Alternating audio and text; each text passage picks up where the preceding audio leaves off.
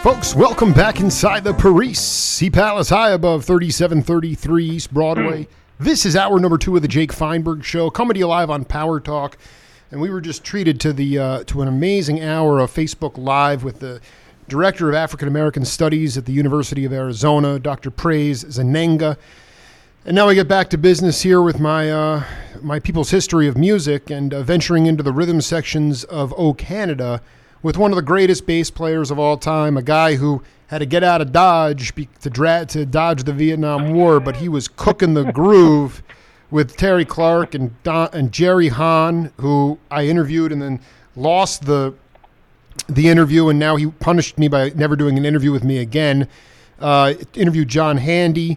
Don Thompson was rooted in just swinging, burning music, learning the rudiments all the way from swing to bebop into post-bop and thereabouts. And he has just continued to make a career playing melodic music and playing the song. Don Thompson, welcome to the Jake Feinberg Show. Hey, Jake, nice to be here. Or nice to be there, wherever we are. You're here. We're talking worldwide now. And Cool. It's an honor to connect with you, man. I wanted to just ask you a little bit about when you first, some of the bass players that you were getting off on in the 50s that were essentially playing the deep bottom that allowed the bebop rhythms to expand the vocabulary of jazz. Okay, so when I first started to play, I actually did start, let me see, I started playing bass in about 1955, I suppose. God, that sounds like an awful long time ago. How old were you at that time? Yeah. I was 15. I was born in 1940. And I started playing bass when I was about 15. Yeah, that's about right. And the first guy that I really, really liked was Red Mitchell. And I had recordings of Red Mitchell I didn't have a ton of records, but the ones I liked the best, he always seemed to be the bass player. And then other records I wound up getting with Ray Brown, and so they became my two favorite guys, Red Mitchell and Ray Brown, for different reasons. But they were, as far as I was concerned, they were the two guys. Can you explain what the difference is and what was appealing to about both of them to you? Well, with Red Mitchell, I might have heard him first. I heard him the first time I heard him play was on a record with Hampton Hawes. It was called Everybody Likes Hampton Hawes. Yeah, right. I know that. And that a alligator on the cover, right? You know the one. Mm-hmm. Anyhow, he played this solo, and I Remember You. And I just couldn't believe how pretty it was and how beautiful his melodies were. Plus, he had a killer bass, and he had a beautiful sound, and it was really beautifully recorded, too. Contemporary records. They were good recordings. And so I really liked the way he played. I liked the melodies in what he played, though. Because up until that time, I'd played, sort of fooled around. I mean, I played piano. I didn't know anything about it, but I did play the piano. And I played enough music that I knew that it was supposed to be melodic. And when I heard him play, I heard those beautiful melodies. I thought, this I really do like. And that's mainly, and plus he had a good groove, too. I like that. But there was the melodies and the sound. I think he had that great sound. And then I heard Ray Brown, and it was another different sound, but it was also killer, and the groove was amazing. And it wasn't his solos. His solos, I don't remember anything at all about Ray Brown's solos, as a matter of fact. But what I remember the bass lines were like Bach. They were so perfect and so melodic. That's what got me about Ray Brown. Plus the groove was just killer. And that sound, he had a beautiful sounding bass too. He had that old Italian bass. And so his sound got me, but it was the melodic flow of his bass lines that really got me. And then I started hearing other bass players, and not very many of them actually got me after that, because I was disappointed in most of the other bass players I heard. I must say though, I really did like Percy Heath, and I don't remember him ever. I know he did play solos, but I don't remember anything at all about them.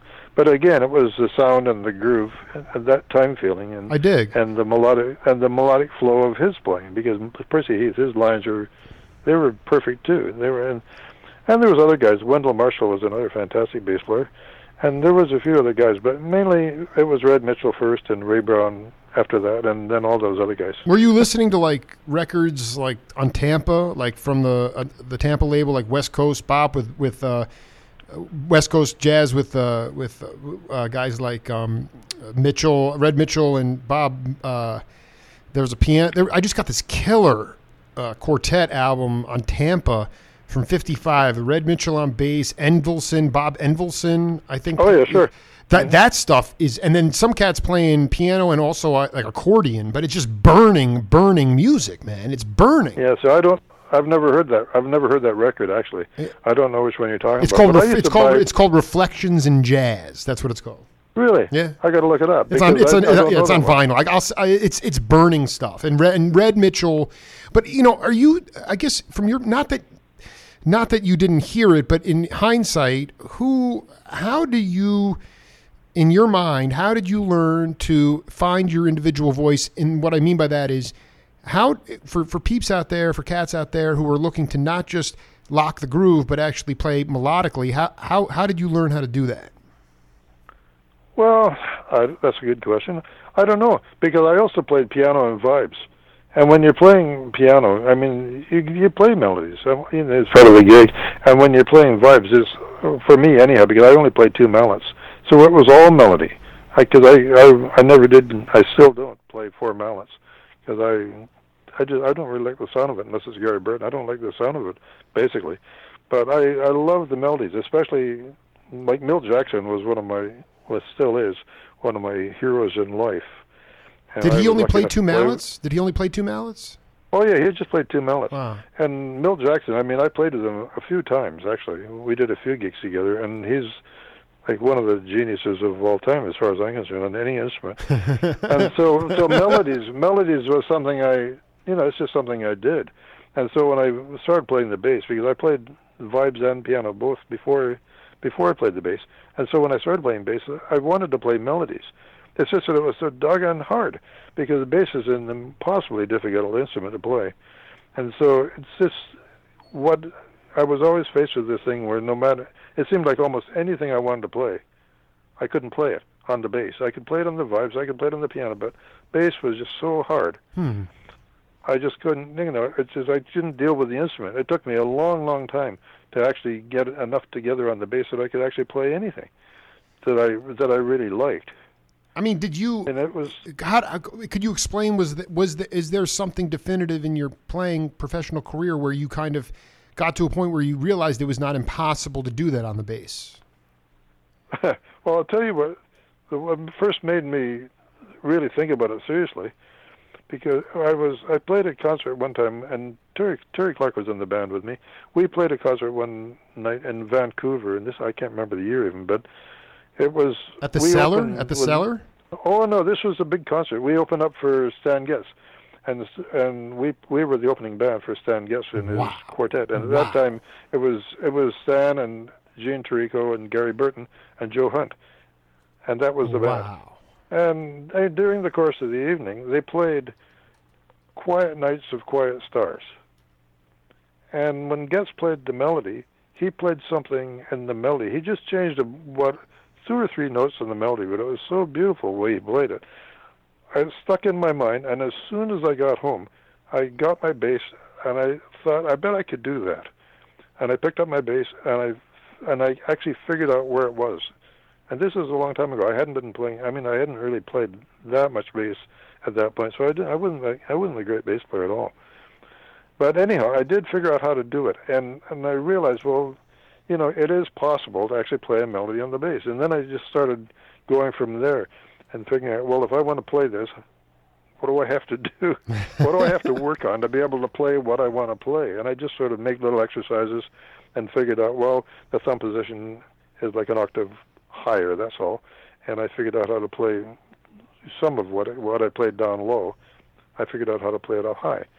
And I never did actually have any lessons. But I watched bass players I liked. I really watched them carefully to find out how their hands worked. And there was a great bass player that lived in Vancouver when I was a kid, and his name was Paul Ruland. He's dead now. He died a few years ago, but he was a really terrific jazz bass player and a really good classical bass player too, and plus being a composer and arranger. So I used to go wherever he played. I'd walk into the studios at CBC because you could do that in those days, and I'd just sit right beside him in the studio while he was playing and watch his left hand and listen to his sound, because he had a good bass. He had a French bass that really had a beautiful sound, and he had absolutely perfect technique. Yeah, go ahead. And I remember sitting in the studio while they were recording, and I'd talk to him because they'd stop playing, and I'd ask him questions, and he was a really nice guy, and they sort of didn't mind in those days. I mean, you could never do that now, because you'd have to go through security and a metal detector and everything else to get in the room. But now, in those days, you could just walk in off the street, and they knew who I was, so they'd say, oh yeah, go on in. And so I'd be sitting I'd get a chair, and I'd sit right beside him in the studio. And one time they were playing a piece of George Russell's, and I was sitting there listening to him, and I thought, man, that is the greatest bass line, but it's so bizarre. And he said, oh, it's 12-tone, that's why. And he had a written-out 12-tone bass line, and he played it for me and explained to me how 12-tone music works, and how once you play this, see, you can't play it until you played all the other notes, and all that stuff. And then he'd play the bass line, and I'd listen to it. And another time, he had a blues that he'd written for the band. It was about a 12-piece band. And the whole first chorus he played by himself, up in the thumb position, in 4-note chords. Sounded like a classical guitar. I sat there listening to him. Go ahead. No, keep really. going. I mean, he did that. And it was like he was demonstrating the bass to me. And at this time, this is about 1962, maybe.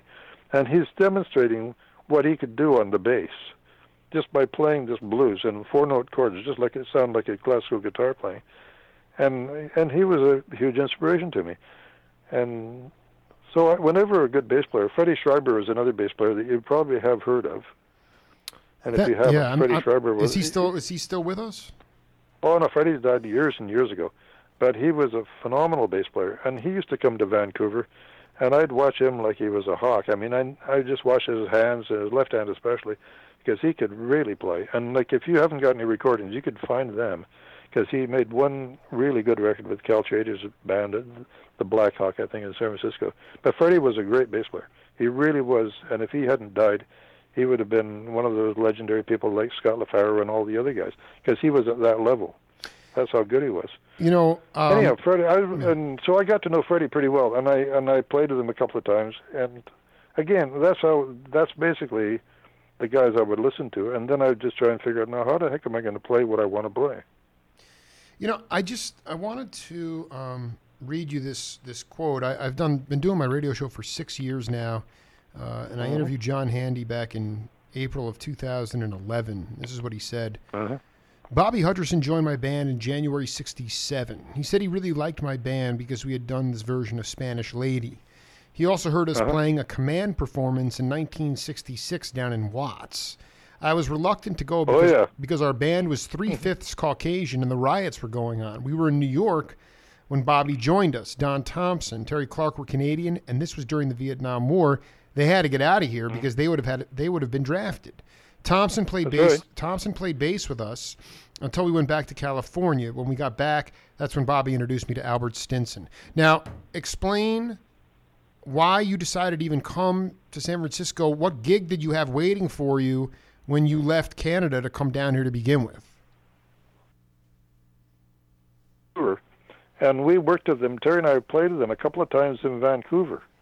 And like the first time he came up, it was really bizarre because I was supposed to play piano the first time. I'm sorry, your phone cut out when you. Who was the person? I didn't hear. Oh no, the first time John came to Vancouver. Oh, John Handy. Got it. Okay. I played piano.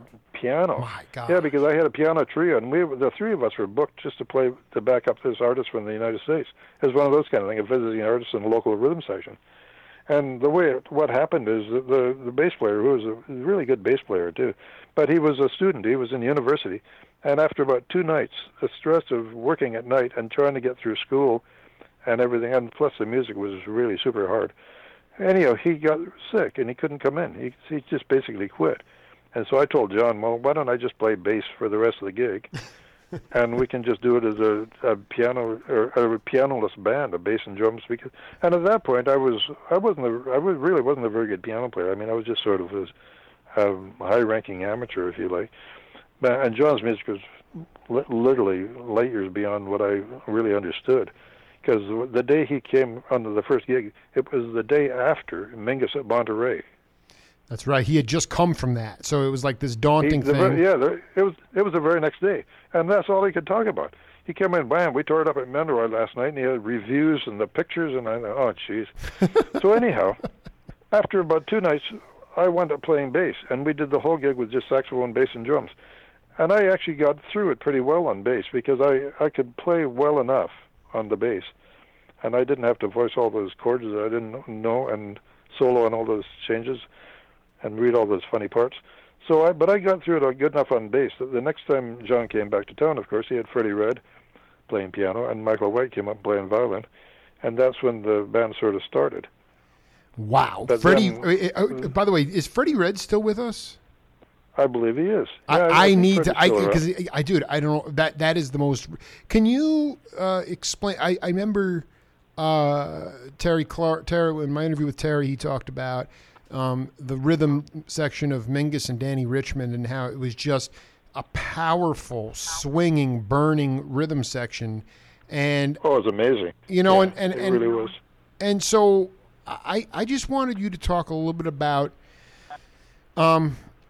the dynamics of those amazing rhythm sections of that time, that Paul Chambers and Elvin, or, you know, it could have been you and Terry Clark, but, you know, ultimately, where was the vocabulary of that music? I know the music might have been light years ahead of where you were at that time, but you were able to you were able to hang in there. What was the vocabulary they were working? I interviewed Bobby Hutcherson before he left, and he said him and Charles Lloyd, they were really experimenting off of the traditional blues 1-4-5, the blues scale. But I wanted you to talk about that whole amalgam of music at that time, why it was so burning. People call it post-bop, but you were playing bass, and I just wanted you to riff on that. Yeah. Well, let me see. I never actually thought about it all that much, frankly, at the time. I was just trying to figure out how to get through John's music, and because that really was it. What made it progressive at that time? Well, John's music. Well, his musical roots they were way beyond what most of the guys were playing, and his music was really advanced. And I mean, we wound up doing all kinds of stuff that most of the other bands actually weren't doing. We played free music that was actually, you know, sound more like it was coming out of Stravinsky than anything else. Wow. Sometimes. Wow. Or even different composer. We at one point in time, we actually, I don't know if Terry told you this, but Terry and I were driving to a rehearsal one time at John's house, and he put on the radio, and there was a live recording of a concert of a cello concerto by Penderecki. And we listened to that in the car. And it was so amazing when it was still going when we got to John's house, and then we turned on the radio in John's house and we listened to the whole rest of the concert, and there was other music besides Penderecki. There was a piece by Ligeti, and after we heard that stuff, then we had the rehearsal, and we had this one piece that John had written that was all open form, free improvising, and that listening to that music completely changed the way we all played. We all went in like it was just like a huge jump up from what we'd been doing before, just after hearing that music of Penderecki's and the other pieces on the program. Is there a way to talk about where you were, what you were doing before, as opposed to maybe I don't want to say symphonic nature of what was the expansion from where you were to after that rehearsal? Oh, it's just I don't know. I can't. It's hard to tell you that, but like I know that it just made us aware of things that we'd never even dreamt of before. Do you know the music? You know the it's not my music? It's definitely not my bag at all. But I'm just this is fascinating stuff. It's amazing, actually. And so can you tell me what it is? By the way, I mean just tell me the. Oh, I can't. But like Penderecki's, I could never attempt to even analyze what he does or even talking about it. But But what era? What era was he though? Well, he was. I think I can't remember when he died. It wasn't that long ago. Okay, so he was a. I mean, what I'm trying to get at is. He's super modern. I mean, he writes. Yeah, I got it. I dig. Yeah, he's super modern. I mean, his music sounds like it almost sounds improvised. In fact, I thought it was. Right. But if you look at his scores, I mean, the scores like he writes, in quarter tones and all that kind of stuff. Wow. It's really totally out, but absolutely beautiful. It's really amazingly beautiful music, but it's really outward bound. And like when I heard that, I thought, well, wait, we could probably play like that, and because we all were sort of playing out anyhow.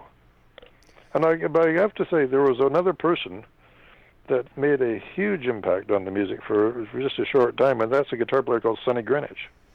I do not know that. Because, Sonny played in the band when Jerry Hahn quit. Sonny Greenwich is the guitar player that replaced him. And if you haven't heard Sonny, and John, I don't think John would argue with me too much about this, I don't think anybody ever played any better than Sonny Greenwich. I mean, Sonny Greenwich doesn't play anymore. He had a couple of heart attacks, and he hasn't played for quite a few years. But he was a fantastic jazz guitar player. And he had a spirit in his playing that is so reminiscent of John Coltrane that he could literally bring a room to tears with his playing. And in the Village Vanguard, he was in the band with Bobby Hutcherson. And when we played in the Vanguard, Sonny would routinely get standing ovations for his solos. That's how good he was. And it was a kind of playing that nobody had ever heard before. Absolutely original and absolutely beautiful. And he made a big difference to the band too, because along with all that, he had a swing feel that was just scary. I mean, he really had a groove.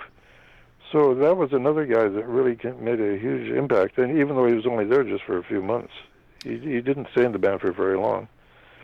So you come down to San Francisco after the gigs with Handy, and then were you immersed at all with some of the anything that was going on at Mills College? Some of these classical composers like Terry Riley and I don't know who else was down there, but it was just like this incredible music concrete was going on. I'm just trying to think about. Oh yeah, there was. Can you talk about any? No, yeah. Well, the problem was we didn't have any time to do stuff like that. We were so busy with John because, like, in those days, we had a steady gig for one thing, which is unbelievable. But we worked in the club, a steady gig 6 nights a week for about 5 or 6 months. And so that doesn't leave very much time. Plus, with John, we rehearsed virtually every day. And so, like, when you rehearse every day and you play every night, there's no time for very much else. And so can you just talk about what was going on around you, what was inspiring to you? Well, there were some musicians in town there was really some good musicians around, and Denny Zeitlin was in San Francisco, and he's a giant musician. Well, I've interviewed Denny. I've interviewed Denny twice. Yeah, he played at the Trident. Yeah, why don't you talk about the? That's right. Yeah, go ahead. No, well, these are the guys that I was seriously influenced by. Denny and Charlie Hayden, of course, was playing with him, and so Charlie was a person I really liked. There was another bass player called Raphael Garrett. And Raphael's been dead for quite a long time, but Raphael, I really liked him. I really liked him as a person, and I really liked his playing too. He did all kinds of stuff that I spent time with him. He taught me stuff about the bass and playing that I just really didn't know and never understand. But do you know who he is? Have you heard that name? No, but I'm curious about the Zeitlin. Well, his name. I'm not. No, the unsung cats. I dig. It's all good. I'm just curious about the Zeitlin and Hayden fusion that you were inspired by. I mean, if you could put that into what they were doing, because I mean that music. I've listened to that music. Fred Marshall was another cat. Fred! I loved Fred's. Can you talk about Fred Marshall, because he created his own instrument? I think the Megatar. He was brilliant. He was a beautiful bass player and an incredibly creative guy, a really good composer too. And he was probably my favorite bass player there at that time. And I knew Fred enough to really like him too. And he's another guy that showed me all kinds of neat stuff about playing. And that band, they had that band with Noel Jukes, and I don't know if you know Noel. He's a beautiful. I've interviewed Noel. I've interviewed them all. Yeah. I mean, no. So you know all these guys. Yeah, I know. Well, I'm 30. I'm 39, but I've been woodshedding for 6 years, so I've interviewed all these cats. And I'm really just, yeah, I dig that you were busy with John, but I want you to talk about it specifically from that mid 60s. There was this incredible amount of growth. There was a lot of progressive classical music going on. I wanted you to talk about some of the stuff that you might have witnessed or that you were inspired by, because and music concrete too, because that was stuff that Roger Kellaway was working on the East Coast with Mel Lewis and Richard Davis. Oh yeah, but I didn't know anything about that at the time. See, we were pretty insulated from everything, and so my main thing when I was there was just to play John's music, and I did listen to other guys, but I didn't go out of my way. But when guys would come to town, I would make a point to hear them, and I heard Coltrane a few times. And, he came twice while I was living there, and so I heard him both times, and that was, nothing. I don't think has ever affected me much more than that. Why? Because it was just the power in him, the power and that beautiful spirit in John and his playing, that just it's hard to describe. But other people will probably tell you the same thing. But there was just something about him and the way he was and the way he played. It was absolutely irresistible to me.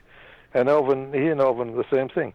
And that whole band, I heard the band with McCoy and Elvin and Jimmy Garrison. And then I heard the band later when it was Rashid Ali and actually Raphael Garrett, the guy, he was playing with them. And right. A bunch of different cats at that point. All kinds of guys played with them after that. But the band with Elvin and McCoy, and I only heard them play that one time. But it was an amazing experience. Was it at the workshop? Was it at the workshop? Yeah. Yeah. So, I wanted to ask you. That's the time Terry played with them, actually, that night.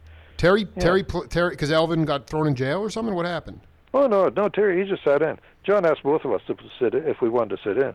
And Terry sat in and played a set with Train, but I couldn't play Jimmy's bass. I just on the break, before even, I just talked to Jimmy, and his bass was set up in a way that I couldn't even hold the strings on. They were so high. So I didn't want to play, and I didn't, but Terry played a set with him. Because Train also, he was this super gentle, super nice person. He was so nice and friendly, and the fact that he just asked both of us if we'd like to sit in. I just couldn't believe it. So it was. Yeah, I've interviewed Jimmy Cobb and people that played with Train when he was starting sort of that, going off the 12-tone scale and listening to a lot of Indian music and playing a lot of modal jazz, and a lot of. Sometimes women would stand up in the audience and say, "Make him stop! Make him stop!" And actually, a lot of white journalists coined his music at that time hate music.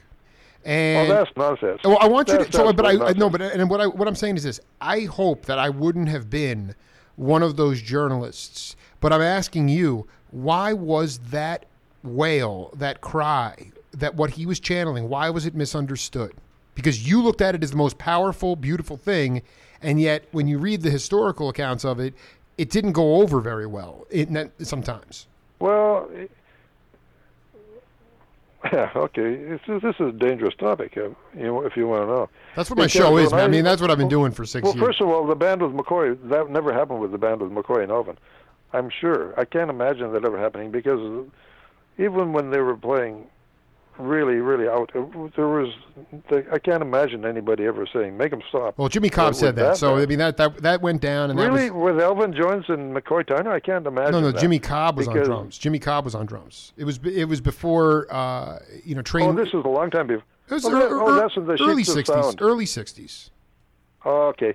See, I never heard that band. But I never heard Train live until Elvin and McCoy were playing with them. Right.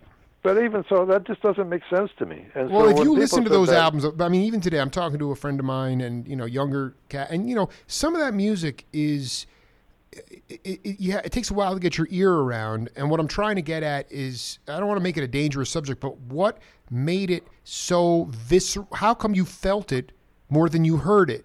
And how come it? That's the point. I don't think I did feel it more than I heard it. I heard it too. I could hear, and at that point, Train didn't mystify me, musically. What he was doing wasn't that mystifying. So I could hear it, I could understand it, I could relate to it, but it was way more than that, because there was a feeling that I just can't define. I mean, but all I know is that whenever he played, I've described it this way a couple of other times. But when Train played, and I'm not convinced that the band always knew what the heck to do with him, and not the Elvin band, but the band afterwards, I don't think they really knew what he was trying to do or how to play with him. But when he played, it was like the sun was always shining. But when he would stop, it would be like it would cloud over sometimes and get really dark. But when Train himself, I never heard him play in anything that just didn't sound beautiful to me, on any of the records or any of the bands or anything.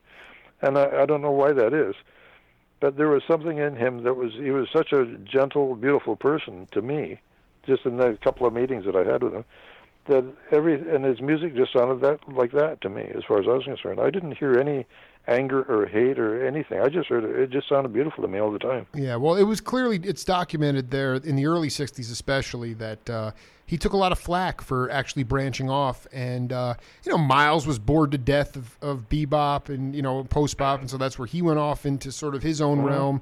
But I'm just saying, in general, though, I wanted to ask you about because, there were... I've talked to some of the Merry Pranksters for the Ken Kesey's bunch, and they would wind up at the Jazz Workshop in '61, and Dizzy and Rassan were playing psychedelic jazz. It wasn't bebop, it wasn't post-bop, it was just totally psychedelic. And there are other cats from from the original Jefferson Airplane who, trained the horn. Never. It's funny you talk about that sun. The sun is shining kind of analogy because. Marty Ballin from the Jefferson Airplane was like, I saw Train one time. He went over to this urinal, which was on the side of the stage or the bathroom. He took a piss and he was still playing his horn. He went to the bar and the horn never left his mouth. It never left his mouth. Well, I'll tell you what it was like the first time I heard Train play. Okay. Yeah. I went early to the club. It was a matinee in the afternoon. I guess probably on Sunday or Saturday. Maybe it was Saturday. They had an afternoon matinee. So the matinee is going to start at 4:00. So John Handy's wife Nancy, the two of us, went down to the club early because we knew that it was going to be packed. So we went down, an hour and a half before. And of course, when we got there wasn't anybody. So we just sat right down in the front, right in front of the stage. I could touch the piano if I stood up. That's how close we were. Wow. But already, Train was practicing, and we could hear him in the band room behind the stage, in the workshop. The band room was right behind the stage. We could hear him practicing. And he just played and played and played and played, and he never stopped playing until exactly 4:00. And none of the other guys were even there yet. So at 4:00, he came walking out, and he's still playing. And he just walked out, and he was playing by himself on the stage now. And finally, McCoy came in and came up to the piano and started to play with him. And they were playing Naima. And they played Naima for, quite a while before Jimmy and Elvin showed up. And then they all played Naima for about the next half an hour. And then, but he had been playing for God knows how long before we came in. And it was... Yeah.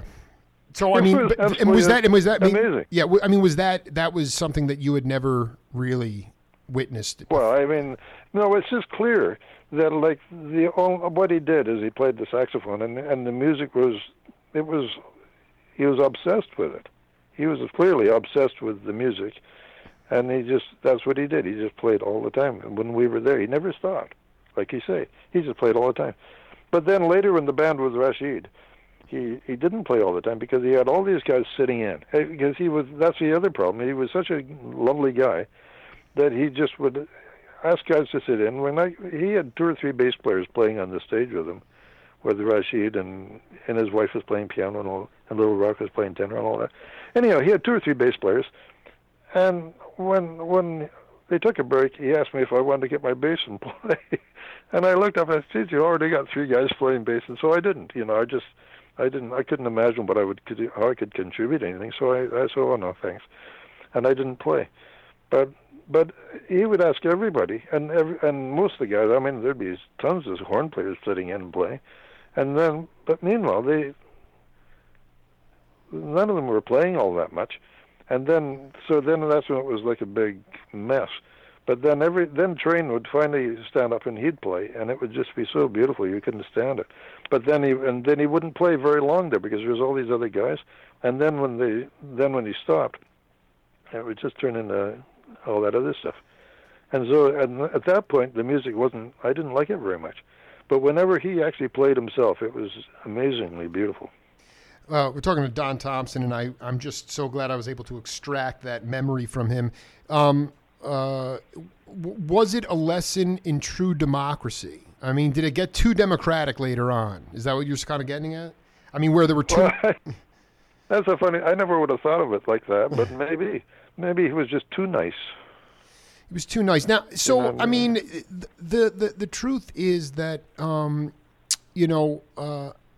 wanted you to talk a little bit about, if you could, your concept of, ultimately how younger cats, if they were looking to unplug, there's such a saturation of material on YouTube. There are, Lord knows, there are probably music schools now with Don Thompson bass books. I don't know that for a fact, but Pat Martino books. Oh God, I hope not. And well, I mean, here's the point: is that I want you to talk about the street scholar mentality of learning your craft. That's it, because you guys, as far as I'm concerned, my generation and my daughter's generations, I mean, it is a pay-to-play mentality. The idea, not necessarily in Canada per se, but in this country, it is now. Dizzy Gillespie was looked at, maybe wasn't paid, but he was looked at in the same way as a lawyer or a doctor was, as a musician. Okay, and you had gigs that people were paid for those gigs, and maybe they were paid in junk, but it didn't matter. The point is there were places to play. I want you to just talk about that street scholar mentality, because that's where all the individual sound came from, and that's why you can't tell who anybody is today, because it's just a chop shop now. Well, they all study out of the same books. They all study with, you put 40 saxophone players in a room with a teacher, and he says, okay, get out the book and turn to page 46, and we're going to work on that today. And so you get all the cats playing the same things. I don't know. Schools probably do more harm than they do good. The best I think is the best a school can do is actually not screw up the students and actually inspire them to figure out something for themselves. Because one thing I do know, that almost everything I can do that's any good is stuff I figured out myself. What can you give an example? Well, just the things I know about how to play melodies on the bass. I've spent hundreds of hours, literally, and I still do, on the bass, figuring out how I can play a melody that doesn't sound like a bass solo, for instance. The last thing I ever want to hear a bass player play is a bass solo. I dig. Like nobody would ever talk about Charlie Parker and say, "Man, what a great alto solo." And most people wouldn't listen to Art Tatum and say, "Man, this guy's a great piano. That's a great piano solo by Art Tatum, or a great piano solo by Keith Jarrett." Keith's one of my heroes, incidentally. I must say that he's one of my favorite people in the world. But nobody would ever say that. Boy, Keith Jarrett played a killer piano solo. But like too many bass players, they can't talk about bass solos. I mean, Scott LaFaro's a bass soloist. Well, I really like Scott LaFaro too. But like, I don't want to sound like a bass player. I just want to play music. And so how can I play something that doesn't sound like a bass, but just sounds like music? So somebody listening to it, hey, that's a nice solo. They won't say, wow, this cat played a good bass solo there. Well, let's see. I hear bass solos. Yeah. I hear bass solos all the time. I mean, do you feel like, yeah, I mean, it's just, to me, it's like... you know what I mean? Well, no, I dig. I mean, this is really cool. I mean, let's take a listen to this music and see if there's any relevance to what you were just talking about, okay? Mm-hmm.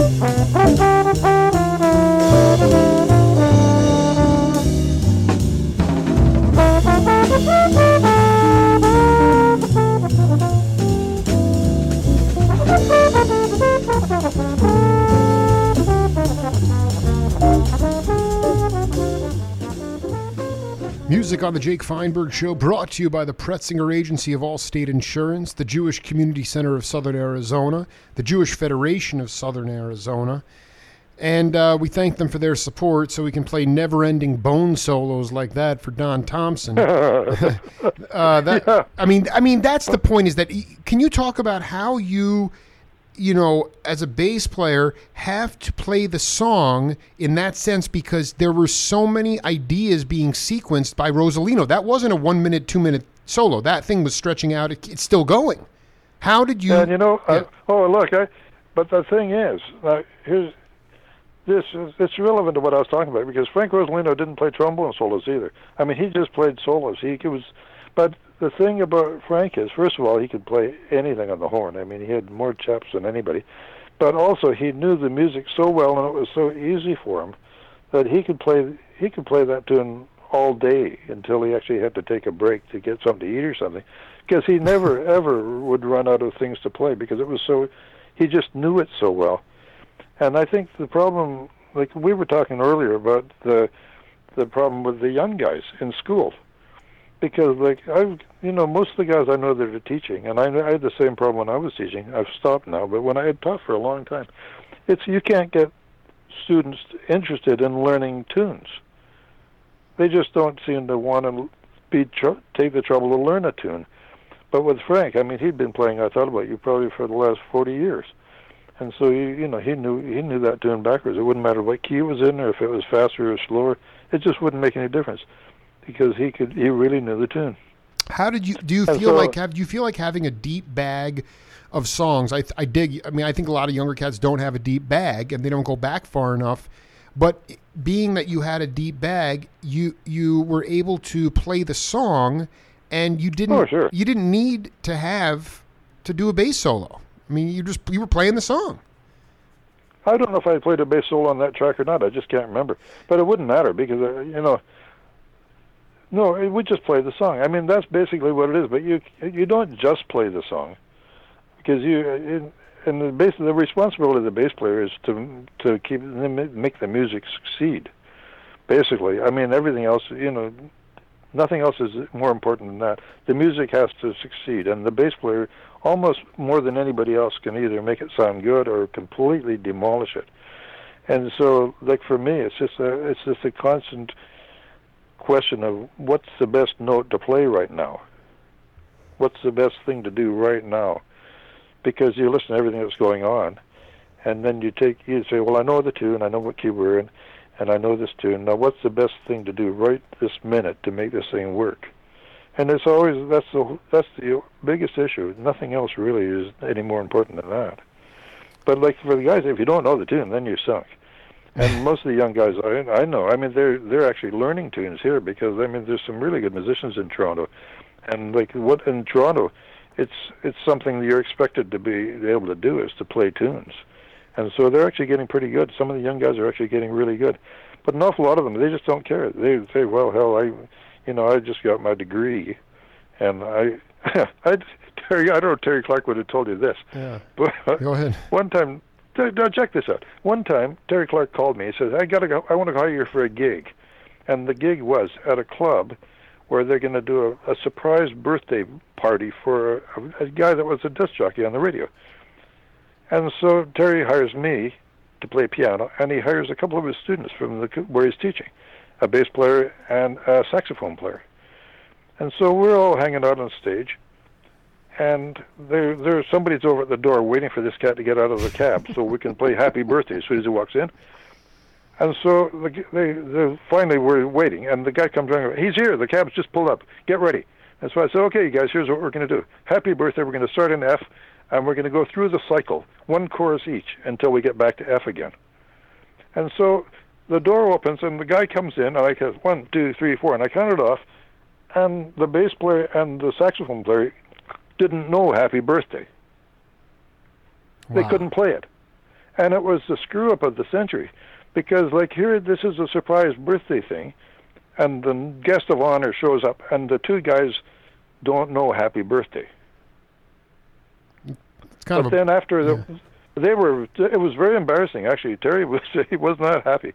And when it was over, when that was finished, finally we said, okay, let's play some tunes.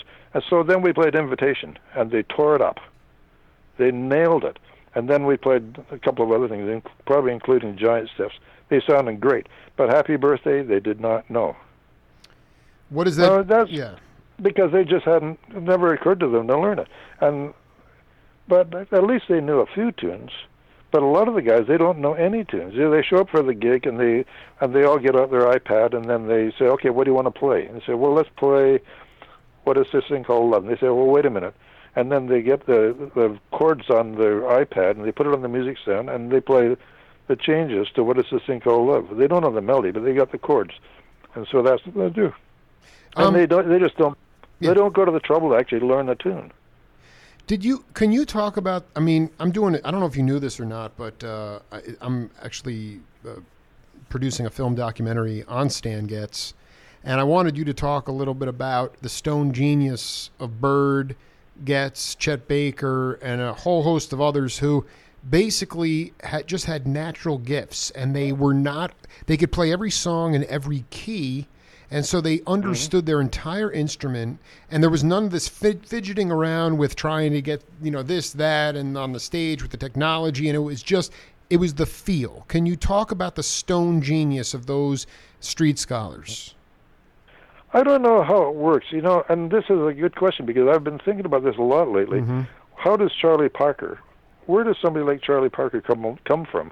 Or Stan Getz, because there's another guy. Right. I worked with Getz only once, I guess. I'm sorry. Can you identify when you worked with it? Tell me about when you worked with him. We did a television show together in about 1963 or 64, something like that, I guess. And I never played with him again after that. I had a chance to play with him, but it never happened. And then I only met him off and on a few times. So I didn't know Stan, and I never ever met Chet Baker. I never heard him play live. So I don't know much about Chet Baker. But Charlie Parker, I've listened to hundreds and hundreds of hours, and I've got tons and tons of records, which I've heard many, many times. So, but even so, where does that genius come from is a good question. But again, with Charlie Parker, I have to say that it's a feeling that gets me, because there's lots of alto players that can really play, but they don't have the same feeling. And so they don't get me the same way. Sonny Stitt sounds a lot like Charlie Parker a lot of times. And when you listen, like, he played a lot of the same stuff, and he sounds fantastic, but I don't feel the same way I do when I listen to Charlie Parker. When I hear Charlie Parker play Just Friends, or when I hear him play Old Folks, and I hear that thing he plays going into the bridge of Old Folks, I just think, oh, geez, that's so beautiful, I can't stand it. And in fact, the thing on Old Folks is so amazing that I actually learned that on the bass. And I've never done that with very many people. There's a couple of things that Charlie Parker played that I actually learned on the bass. In his solos, just phrases. And they did the same thing with John Coltrane. And like I said, I did the same thing with Stan Getz on that tune, because I just had to play it. It was so pretty. And that doesn't happen with me with very many people. Sonny Grunish, the guitar player I was talking about, he's one of those guys. He can basically, and he's totally self-taught. Yeah, no, most of the time he doesn't know what key he's playing in. But you can't call a tune in any key that he can't play. It just doesn't matter, because he's got that kind of mind and that kind of genius. It is completely self-taught, though. He's never had a lesson in anything, guitar, music, or anything. Wow. But it's hard to imagine where it comes from. And Sonny, again, it's a feeling. And John Handy, I'm sure he would tell you the same thing, because Sonny's got a feeling nobody else has got. And then part of the problem is the stifling of the culture and the lack of. You just made a very, very salient point there. But it's the idea of, when you strip the human soul out of music and you're copying and pasting this guitar solo into this, and there was a brotherhood, there was a community, there was a communal feeling, and it was a tribe. And when you strip away that humanity and it becomes digital, the music becomes very sterile. And then younger cats like my daughters, they don't know what it means to feel the music. They can't feel it because there's no humanity in it. That's part of the crisis. That's true. Yeah. And well, there are some. There are some young guys that I hear every now and then. I hear a younger player. Well, actually, for me, anybody under 50, anybody under 60 is a younger player. But like I do hear guys that I do like. I must say there are some guys around. I'm not going to go into naming them, but I do hear guys every now and then I like. But most of my people I like are over 70 years old. Even Keith Jarrett, obviously, Chick Corea and Herbie, just to name some piano players, and then Wayne Shorter. People. Those are the cats I really like, and I don't hear very many of the young guys that get me the way those guys. I love Wayne Shorter, incidentally. I mean, he's a person I really, really do like, and I really like Joe Henderson too. I mean, he was another cat I really liked. Yeah. I was lucky enough to play with him one time. I want to say this. We have to pick up and do part 2. We have a lot more to do, but my show is out of time now. We cooked through an hour here. Wow. Yeah. Really? Yeah. We've been cooking for 54 minutes approximately, and I had a ball. And but let's reach. I'll reach out to you this weekend. We'll set up a time to do part 2. I've interviewed Chuck Rainey and Spider Webb, Bernard Purdy, Steve Gadd, all the rhythm sections. I'm not even doing justice. All the section cats, and to be able to talk to you and Terry as one of the consummate, melodic rhythm sections of Canada just continues to enrich myself. And like I said, I mean, I've interviewed everybody from Noel Jukes to Jerry Granelli to Mike Clark to Garrett, everybody. So now you're part of it, and I really had a ball, man. Well, I really can't thank you enough. It's too bad you couldn't talk to Sonny, but Sonny Greenwich doesn't answer the phone. He just doesn't answer the phone. But Sonny Greenwich is the most fascinating person, and you'd really like to talk to him. Do you talk to him? He doesn't answer your calls? But I email him, and we do that. But Sonny Greenwich is a one of a kind. Yeah, genius. We'll try to put it together. If you go on YouTube and look up Sonny Greenwich Time Space. Much love, Mr. Thompson. We'll be in touch. Okay, thank you. Thank you, my friend. Right. Yep. Bye-bye. Yep. Bye-bye then. It's a legendary day here on the Jake Feinberg Show. Heard from Dr. Praise Zanenga. And what an enlightening experience that was. And then just a titanic bass player in his own right. Don Thompson, Canadian cat, and well accomplished. We'll be back next week with the Jake Feinberg Show. More editions, more fun. Until then, we're going to listen into the PTSD show. And have a great day. Peace.